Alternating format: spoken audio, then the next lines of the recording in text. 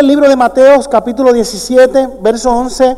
Tan pronto lo tenga, por favor, le invito a que si se puede poner en pie en reverencia a la palabra, lo puede hacer. Mateo 17, verso 11. Cuando lo tenga, amado, lo quiero leer. Y dice así: en el nombre del Padre, en el nombre del Hijo, en el nombre del Espíritu Santo.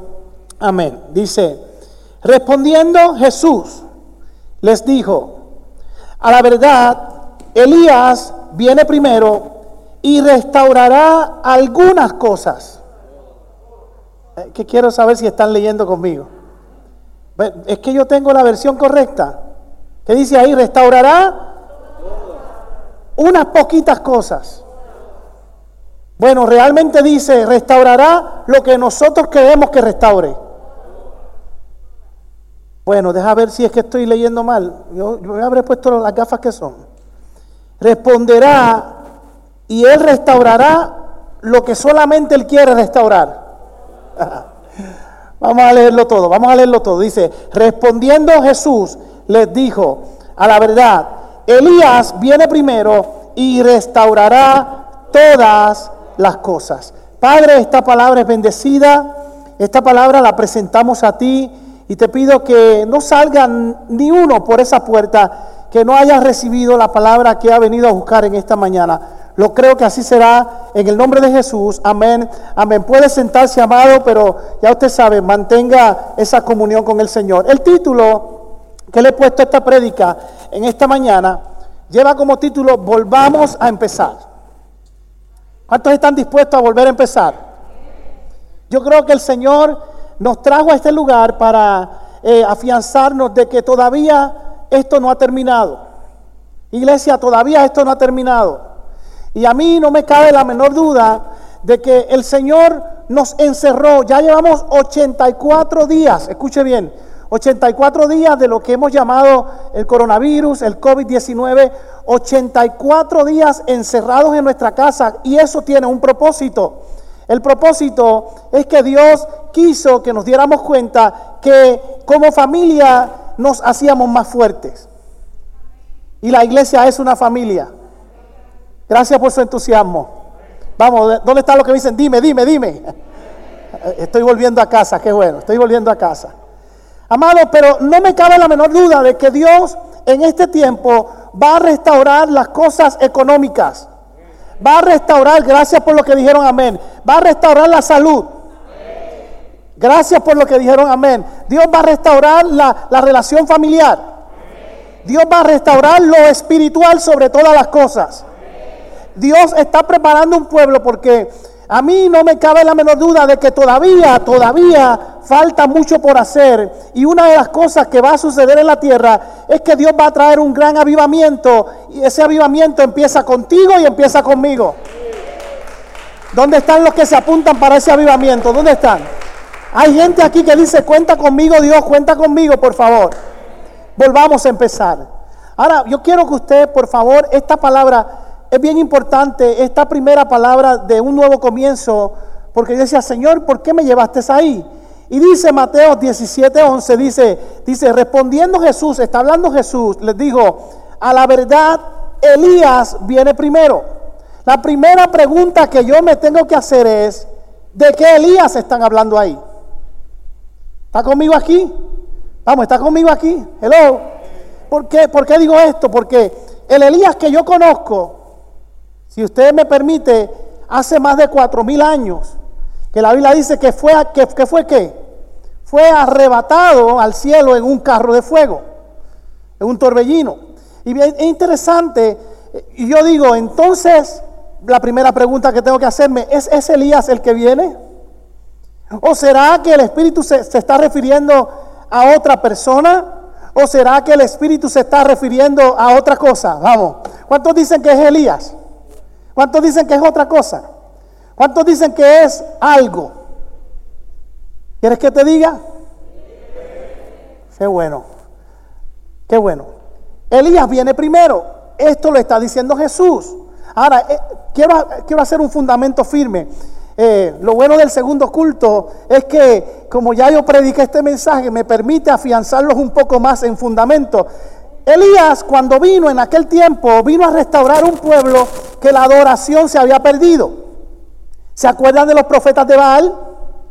¿Se acuerdan que cuando Elías se le presentó a aquellos 450 profetas que decían, no, estamos adorando a unos dioses que están, estos sí que son de verdad? Y Elías dijo, si quieres, échenle en agua al holocausto, pongan la leña, pongan lo que ustedes quieran, oren para que su Dios mande fuego. Y el Dios de ellos nunca mandó fuego. Pero cuando le tocó a Elías el turno, dice que descendió fuego al holocausto. No solamente se consumió el sacrificio y la leña, el agua que había allí se había consumido también, y comenzó Elías a restaurar la adoración de aquel pueblo, porque Elías viene siempre primero a restaurar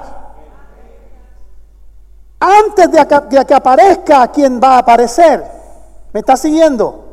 Por lo tanto, si estamos en un tiempo donde vamos a comenzar de nuevo, y comenzar de nuevo es volver al estado original, porque la Biblia dice, porque tengo contra ti que algunos han dejado el primer amor. Ahora el Señor está restaurando esa relación de una iglesia con el Padre, para que cuando la iglesia esté totalmente restaurada en Dios, podamos volar con Él al cielo. Y yo declaro que todos los que están aquí esta mañana vuelan con Él al cielo.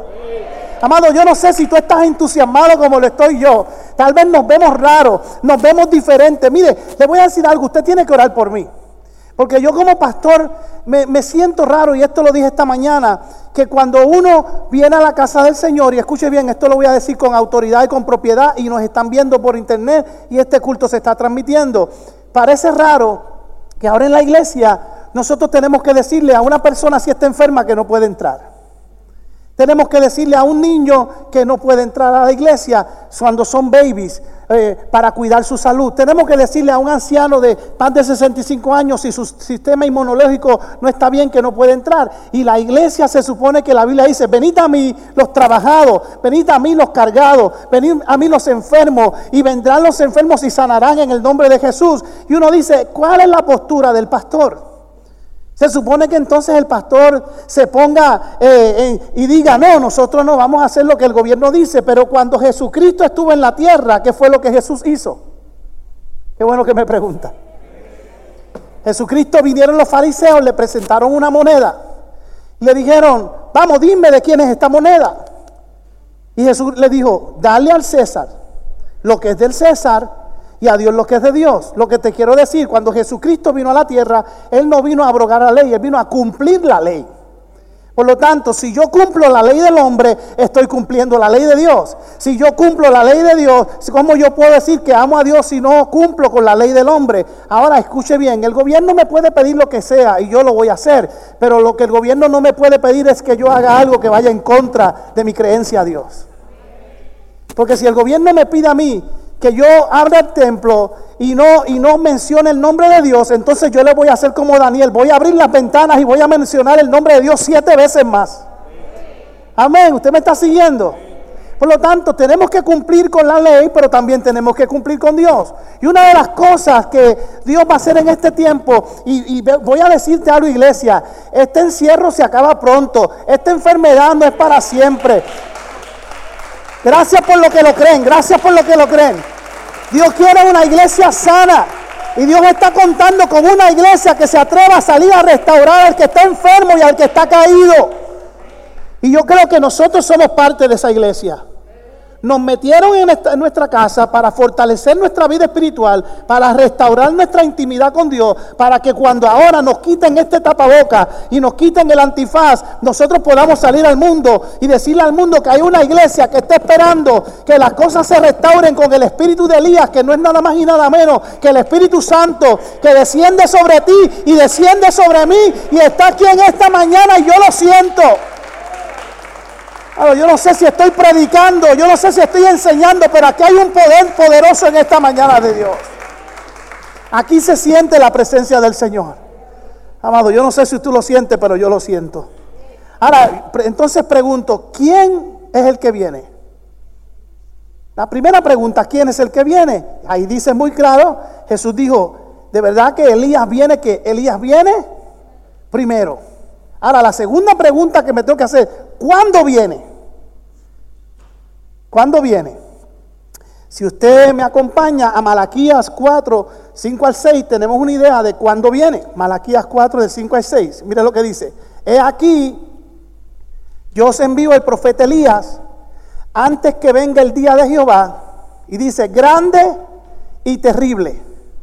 Oh, mi alma alaba al Señor. Y el verso 6 dice, Él hará volver el corazón de los padres hacia los hijos, y el corazón de los hijos hacia los padres, no sea que yo venga y hiera la tierra con maldición. Entonces, ¿cuándo viene Elías? Antes de que ocurra el día grande y terrible. ¿Y cuál es el día grande y terrible? El día grande es el arrebatamiento de la iglesia.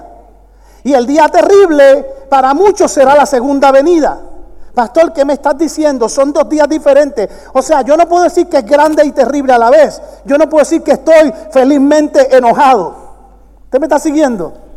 O yo digo que una cosa es una cosa o es otra cosa, pero no pueden ser las dos cosas a la misma vez.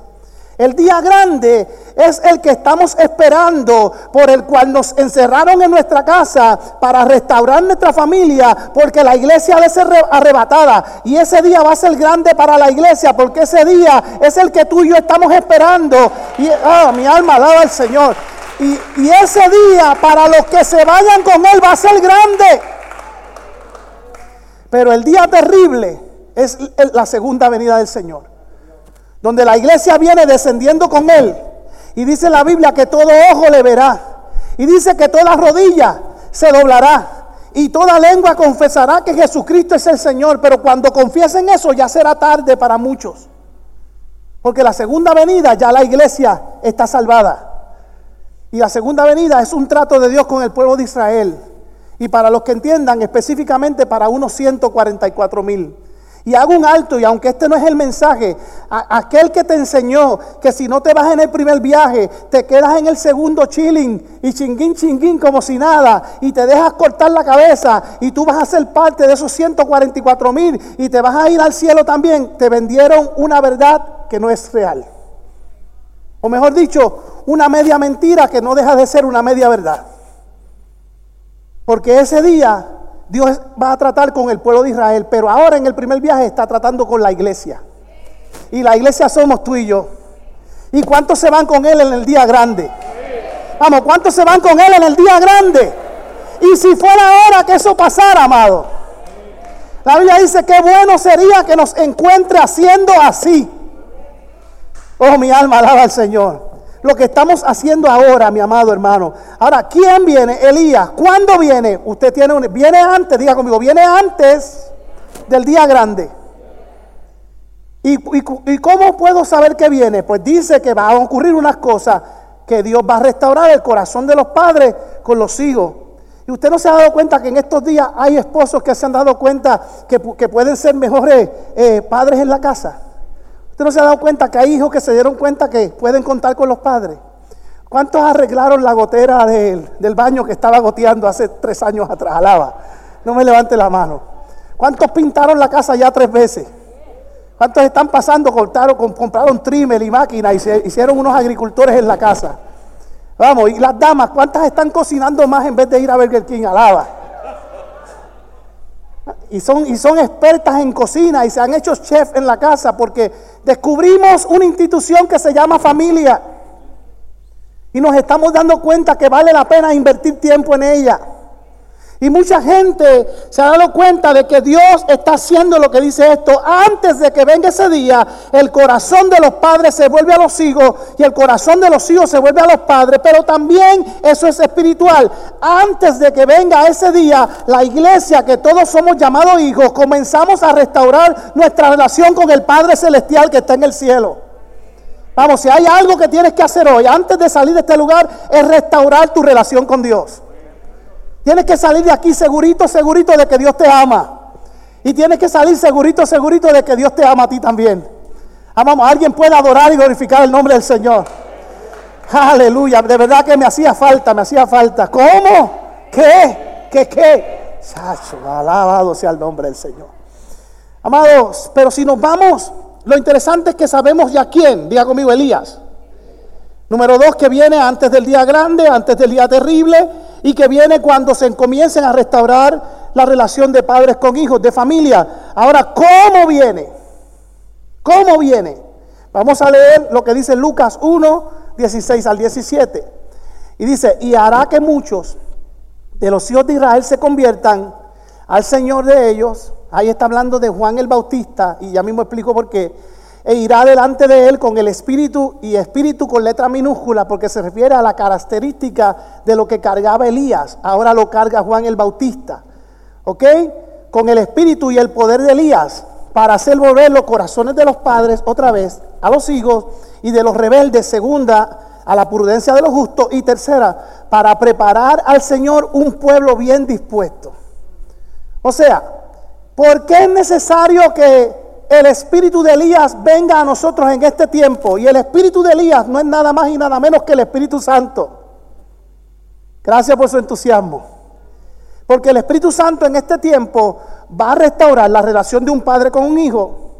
Va a hacer que los rebeldes que no querían saber del Señor, iglesia, prepárate, los ateos que no querían saber del Señor, la gente incrédula, la gente de tu familia que dice Dios no existe, la gente que decía creían en otros dioses, personas que no querían saber ni nada del evangelio, en estos días el Señor va a hacer que el corazón del rebelde se vuelva ¿para qué? Para la prudencia de los justos. Y a esta iglesia van a comenzar a llegar del norte, del sur, del este y del oeste. Y el culto que damos a las 9 de la mañana, en la segunda etapa que podemos meter el 50%, y en la tercera etapa que podemos meter el 75%. Y cuando vengamos a ver, vamos a tener 400 personas a las 9 de la mañana y 400 personas a las 11:30. ¿Cuántos dicen amén conmigo? ¿Cuántos dicen amén conmigo? Diga conmigo, número 1. Relación familiar. Número 2, nos vamos a ganar al perdido para el Señor. Y número 3, ¿por qué se van a restaurar todas las cosas en este tiempo? Porque Dios necesita un pueblo bien dispuesto. Se va con el Señor el que esté dispuesto a servirle. Amado, yo le voy a decir algo y no se sienta mal. Hay gente que la cuarentena la cogieron para dormir. Hay gente que en la cuarentena lo único que han hecho es ver televisión. Hay gente que en la cuarentena se le olvidó dónde está Génesis. Alaba. Ay, si no puede decir amén, diga amén, pero diga algo. Hay gente que se han leído hasta Don Quijote 3 veces, pero la Biblia le da sueño. Y yo tengo que decirle algo, mi amado, yo sé que esta iglesia no es así.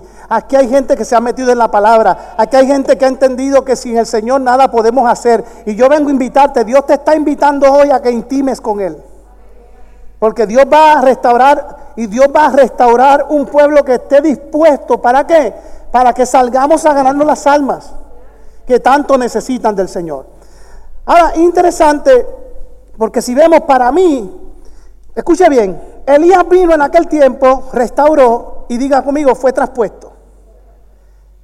Juan el Bautista vino como Elías, salvó mucha gente y lo mataron. Jesucristo vino como Elías, restauró la adoración en Jerusalén, pero no creyeron en él. Muchos no creyeron, lo mataron y resucitó. Él se fue y dijo, yo voy a enviar a uno que va a venir también como el espíritu de Elías. ¿Y quién fue ese? El Espíritu Santo. Y el Espíritu Santo, el día de Pentecostés, dice, y recibiréis poder cuando haya venido sobre vosotros el Espíritu Santo, y me seréis testigos en Samaria, en Judea y en los confines de la tierra. Y los confines de la tierra es Puerto Rico, es Cagua, ¿sabe qué? Ahora mismo el Espíritu de Elías está descendiendo aquí en este lugar para decirte que Él viene a restaurarte, viene a bendecirte, viene a cuidarte, viene a sanarte. ¿Alguien dice amén conmigo? Ahora, lo interesante es que el próximo simbolismo del Espíritu de Elías, que es el Espíritu Santo, va a ser quitado de la tierra. Y entonces, ¿qué va a suceder? Dice aquí que Elías vendrá primero. Elías va a volver, porque Elías no ha muerto. Elías debe tener como unos 4,000 años más o menos, pero tiene que regresar a la tierra. ¿Para quién? Para el pueblo judío, para restaurar al pueblo judío, para que entonces venga el día terrible. Porque ya el día grande habrá ocurrido para los que recibieron el Espíritu de Elías en este tiempo. Porque el Espíritu de Elías es para este tiempo. Vamos, hay una generación aquí con Espíritu de Elías, ¿sí o no? ¿Dónde está la gente que restaura? Vamos. ¿Dónde está la gente que recibe? ¿Dónde está la gente que bendice? ¿Dónde está la gente? Oh, mi alma alaba al Señor. Amado, créanme, hay una palabra para alguien aquí. Yo vine a decirle a alguien que, mire, le voy a hacer, lo dije esta mañana y lo voy a decir otra vez.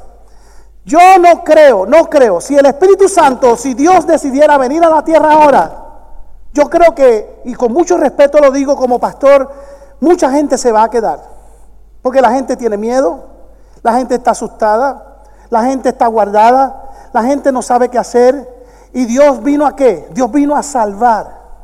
Entonces, ¿qué tiene que hacer el Señor? Restaurar. Restaurar es volver al estado original. Y si usted y yo estamos hoy aquí, es porque ustedes son parte de esa restauración. Y a través de usted mucha gente va a llegar a los caminos del Señor. Y cuando la iglesia comience, restauración habla de avivamiento. Cuando se desate ese avivamiento, que comienza a llegar la gente a la casa de Dios, entonces, lo que dice 1 Tesalonicenses 4:16, con voz de arcángel, con trompeta, descenderá del cielo. Los muertos en Cristo resucitarán primero, y luego nosotros, los que hayamos quedado, seremos que juntamente arrebatados al cielo. Y al que está a tu lado, o por lo menos di, prepárate para el avivamiento, prepárate. Prepárate para el avivamiento, amado. ¿Cuántos son portadores de ese avivamiento? ¿Dónde están? ¿Dónde están? ¿Alguien lo recibe conmigo?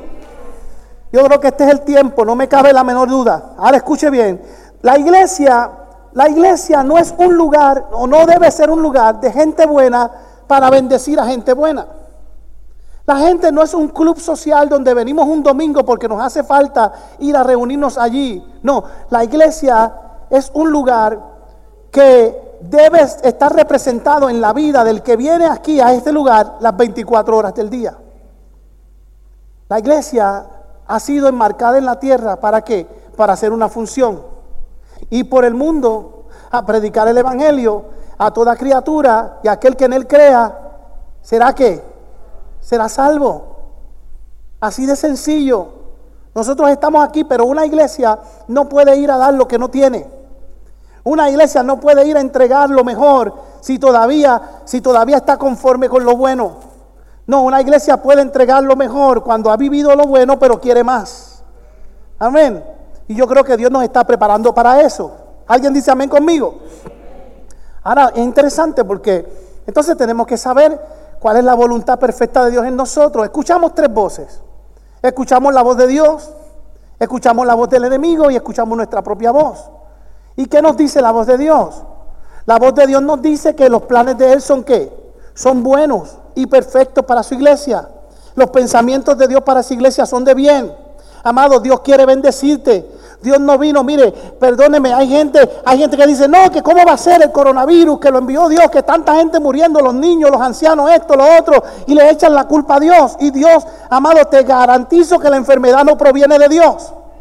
Al contrario, Dios va a restaurar la enfermedad, y el coronavirus pronto se va de esta tierra en el nombre de Jesús, y nosotros vamos a ser libres de toda enfermedad. Porque Él venció la enfermedad en la cruz del Calvario, y por su llaga nosotros fuimos curados. Y yo declaro que ninguna de las familias que está aquí, esa plaga no tocará tu morada en el nombre del Señor. Que aunque ande en valle de sombra de muerte, no temeré mal alguno, porque tu vara y tu callado me infundirán aliento. ¿Alguien dice amén conmigo? Diga conmigo, aunque sea en su mente, los míos están cubiertos. Los míos están guardados en el Señor. El problema es que cuando estas cosas suceden, ¿quién fue el que vino a matar? ¿Quién fue el que vino a robar y a destruir? Pero cuando alguien muere, cuando viene algo como lo que estamos viendo, al primero que le echamos la culpa es a Dios. Y Dios está mirando desde el cielo diciendo, si ellos supieran que yo no tengo nada que ver con eso. Ahora, si ellos supieran que yo tengo el poder para raer de la tierra toda enfermedad. Por eso yo digo, amado hermano, que lo que hace falta es una iglesia que entienda que Dios nos está restaurando en fe, para que en fe hablemos en fe y digamos, en el nombre de Jesús a mí no me tocas, en el nombre de Jesús a mí esa enfermedad no llega, en el nombre de Jesús. Si alguien llegó a entrar a este lugar y hay una condición, alguna sale libre y sano en el nombre de Jesús.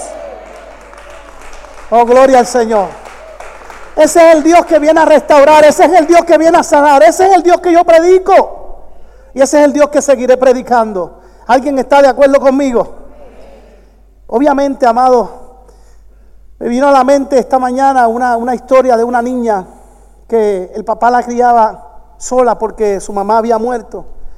Y el papá todos los días se levantaba y ponía un tocadisco. ¿Cuántos saben lo que es un tocadisco?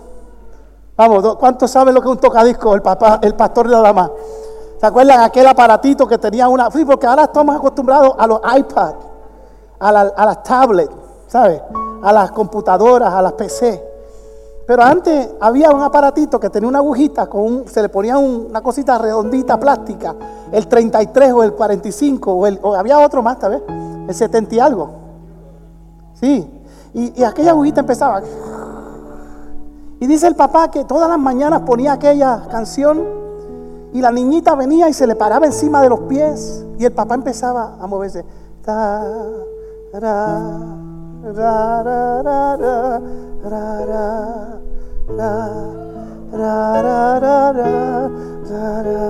Y bailaba con su niña.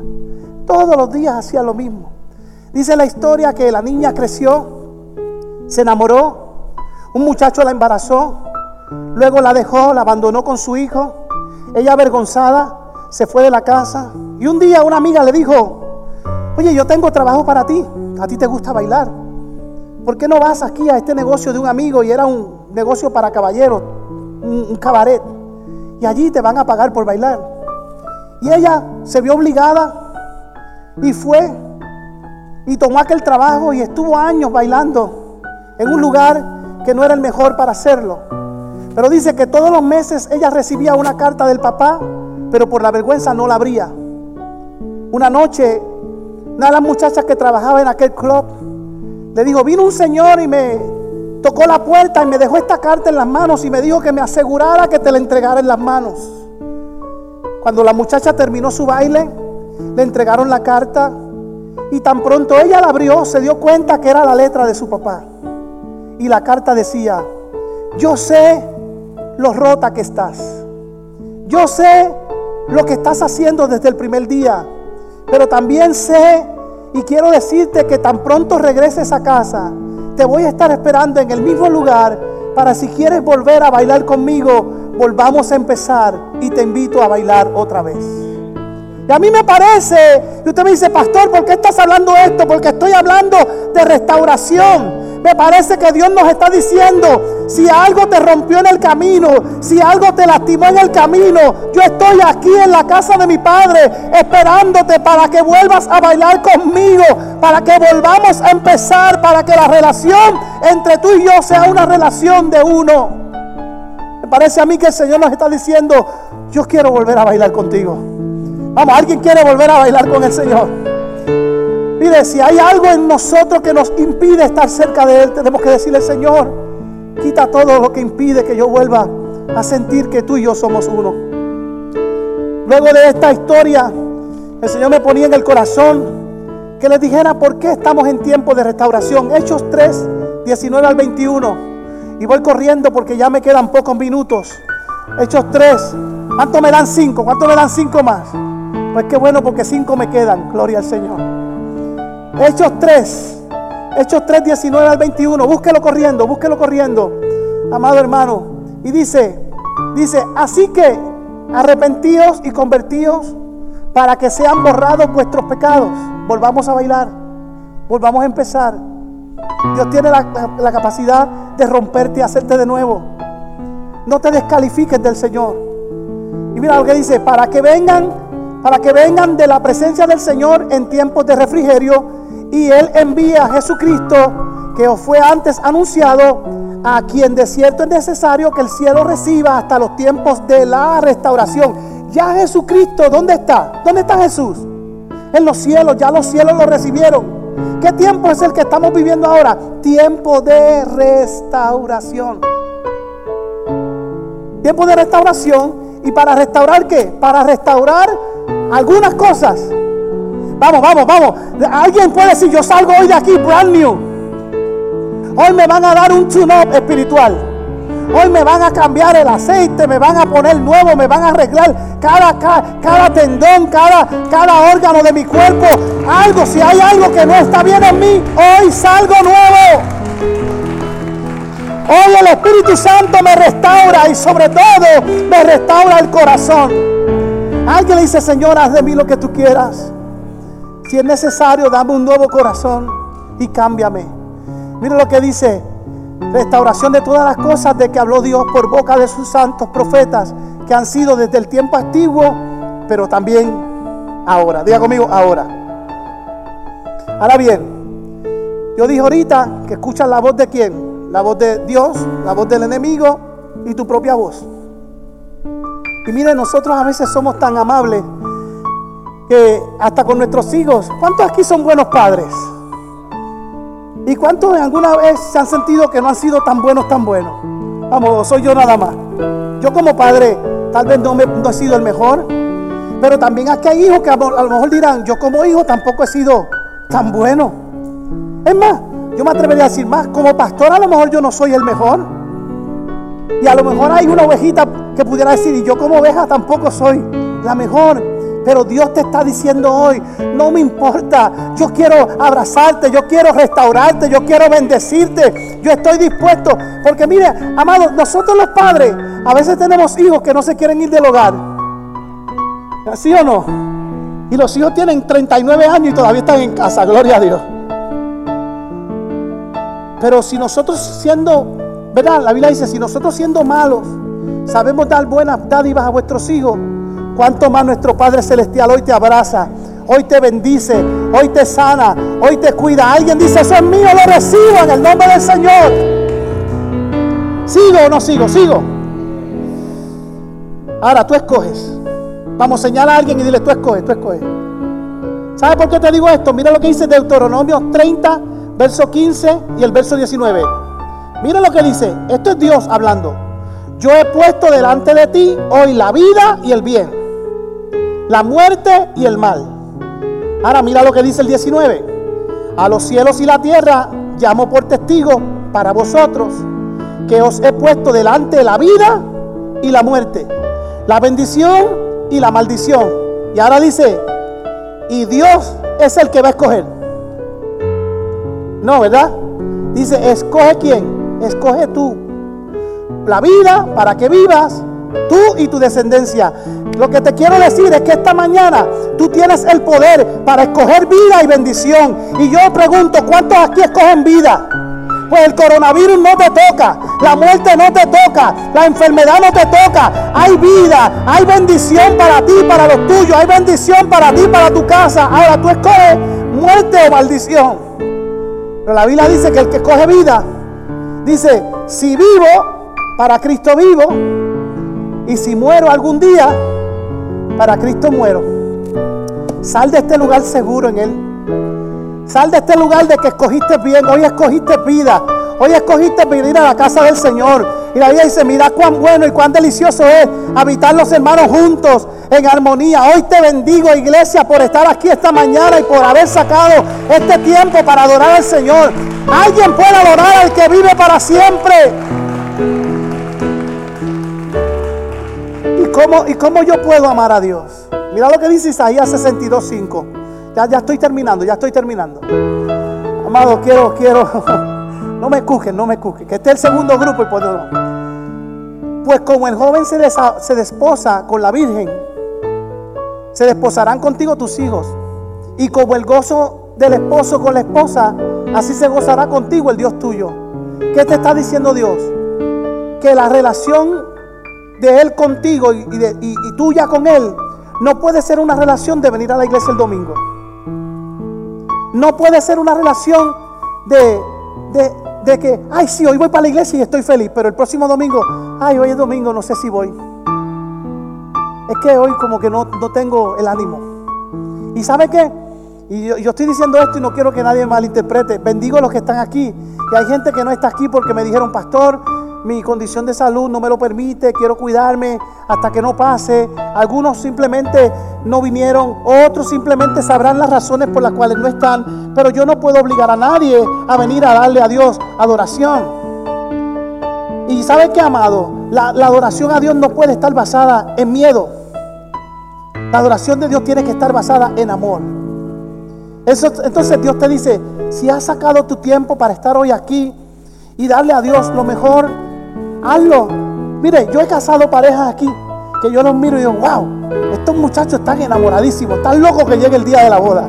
Y mira, va más allá, dice, como el gozo del esposo con la esposa. Se fue profundo ahí. Pues Dios te está diciendo, mi relación contigo tiene que ser una relación de intimidad, una relación de integridad, una relación de fidelidad. Y yo sé que aquí hay gente que ama a Dios con el corazón. Yo sé que aquí hay gente fiel a Dios. Y Dios te está diciendo, aunque me seas fiel en lo poco, yo te voy a ser fiel en lo mucho. Yo te voy a poner en lo mucho. ¿Alguien recibe eso hoy? ¿Alguien recibe eso hoy? ¿Cómo lo logro? ¿Cómo lo logro? Primera de Reyes 17:1. Entonces Elías, ahora diga conmigo, Elías. Entonces Elías Tisbita, que era uno de los moradores de Galat, dijo acá: vive Jehová de Israel, en cuya presencia estuve, en cuya presencia voy a estar los domingos. Alaba. No, en cuya presencia tengo que estar por el COVID-19. No, dice, en cuya presencia estoy. Y cuando dice estoy, quiere decir que estuve, estoy y estaré. Yo invito a la iglesia a que no te desconectes, a que no te quites de la presencia del Señor. Él va a estar contigo, Él te va a bendecir, Él te va a honrar, Él te va a cuidar. Alguien dice amén conmigo. Volvamos a empezar, pero volvamos a empezar conectados con Dios. No podemos desconectarnos. Tenemos que mantenernos en esa comunión con el Señor. Yo decía en el culto de por la mañana que hay gente que se olvidó de leer la palabra. Hay gente que se olvidó de ayunar. Yo hablaba con alguien en estos días que me decía: pastores, llevo ayunando una semana. Y le dije al Señor, hasta que no me contesten lo que quiero, no voy a dejar de ayunar. Hay milagros que no van a ocurrir rápido, porque Dios está probando nuestra fe. Dios está probando si somos cristianos wichi-wachi o somos cristianos Wilson. Elías, para que lloviera, tuvo que mandar a sus siervos 7 veces al monte. ¿Está nublado? ¿Está nublado? Pasaba un día. ¿Está nublado? Pasaban 2 días. ¿Está nublado? Pero cuando dijo la palabra, comenzó a llover. Y yo tengo una palabra para ti esta mañana. Dios te va a restaurar, Dios te va a bendecir. Viene lluvia de bendición para tu casa. Alguien lo recibe conmigo. ¿Y para quién es esto? ¿Para quién es esto? ¿Para Elías? ¿Para Juan el Bautista? ¿Para los profetas? ¿O es para ti? ¿Cómo te lo pruebo? Hechos 1:8. Y dice ahí: pero recibiréis poder cuando haya venido sobre vosotros. ¿Sobre quién? Vamos, tócate. Diga, yo misma. Sobre vosotros el Espíritu Santo. Y me seréis testigos en Jerusalén, en Judea, en Samaria y hasta lo último de la tierra. O sea, ahí incluye la casa de mi padre en Puerto Rico. Vamos, alguien dice amén conmigo. Alguien se atreve a darle un aplauso al que vive para siempre. Alguien se atreve a darle un aplauso más fuerte al que vive para siempre. Oh, gloria a Dios. Alguien puede adorar al que vive para siempre.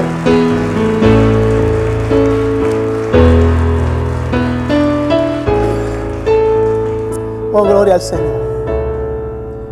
Termino. ¿Y por qué? ¿Por qué poder? Para que digamos, yo tengo poder. ¿Por qué poder? Para que digamos, Dios nos restauró. Para que digamos, yo no tengo nada más que hacer, porque después que yo me salve, allá los demás. Y aunque la salvación es individual, ¿por qué poder?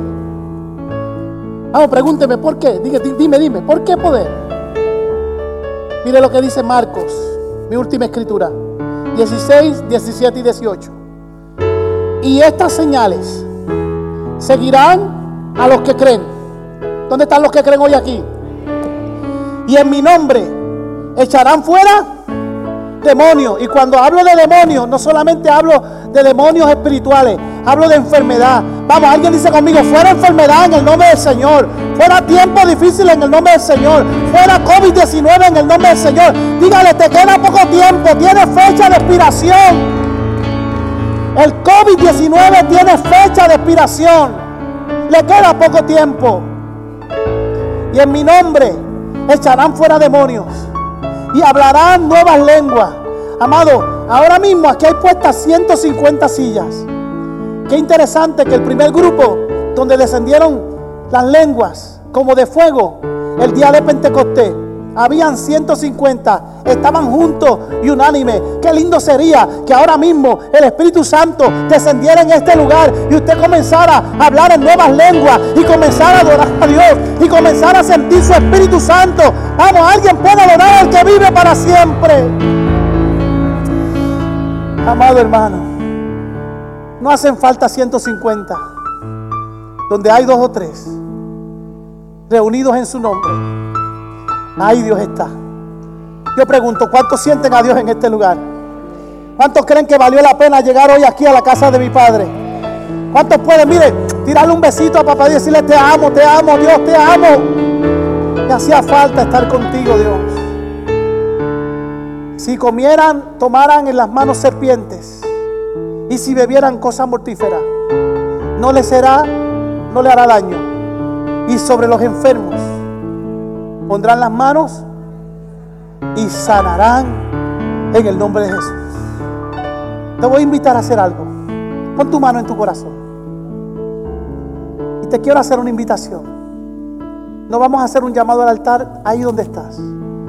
Imagínate que Papito Dios es ese hombre que representa a aquel padre. Y que tú eres aquel niño, aquella niña. Y el Señor te dice, ¿quieres bailar conmigo? ¿Quieres volver a empezar? No importa lo que te rompió, lo que te tocó, lo que te lastimó, lo que te laceró, lo que te pasó, lo que te enfermó, lo que te señaló, lo que te criticó. No importa. ¿Quieres volver a empezar? ¿Quieres darle un reset a tu vida? Como volvamos a empezar, dale reset. El Señor te dice, ven, yo te espero. Ven, yo quiero bailar contigo. Y ahora te imaginas que estás preparada y entonces el Señor te dice, ¿te atreves a abrazarme? Pon tu otra mano y abrázate ahí. Y recibe ese abrazo de parte del Señor. Y es el Señor el que te dice, yo estoy contando contigo. Yo, de lo más vil y lo menospreciado, lo levanto para restaurar, para avergonzar a los que se creen que son sabios. Y a través de este abrazo te sano, te bendigo, te entrego vida y te entrego sobre todo bendición. Y si tú la recibes, ahora simplemente déjate llevar y levanta tus manos al cielo y dile, Señor, gracias, gracias. ¿Alguien se atreve a darle gracias al Señor? Dale gracias al Señor. Dale gracias al Señor. Dale gracias al Señor. Vamos, dale gracias al Señor. Oh, gloria a Dios. Gloria a Dios, gloria a Dios. Te atreves a ponerte en pie, te atreves ahí donde estás. Aleluya. Dale gracias al Señor. Dile, hazme de nuevo. Yo quiero ser, Señor, amante, como el barro en las manos del alfarero.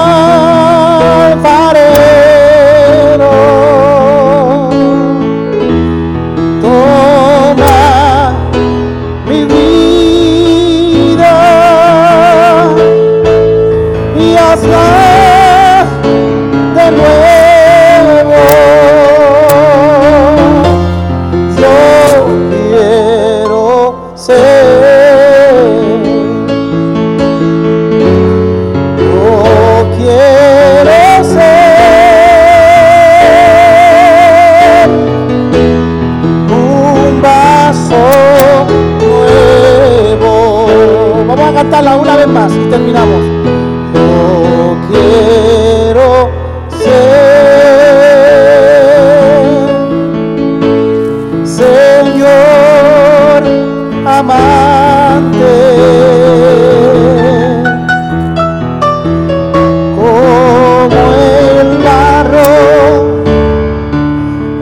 las manos del alfarero.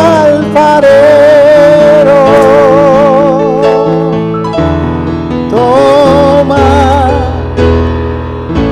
mi vida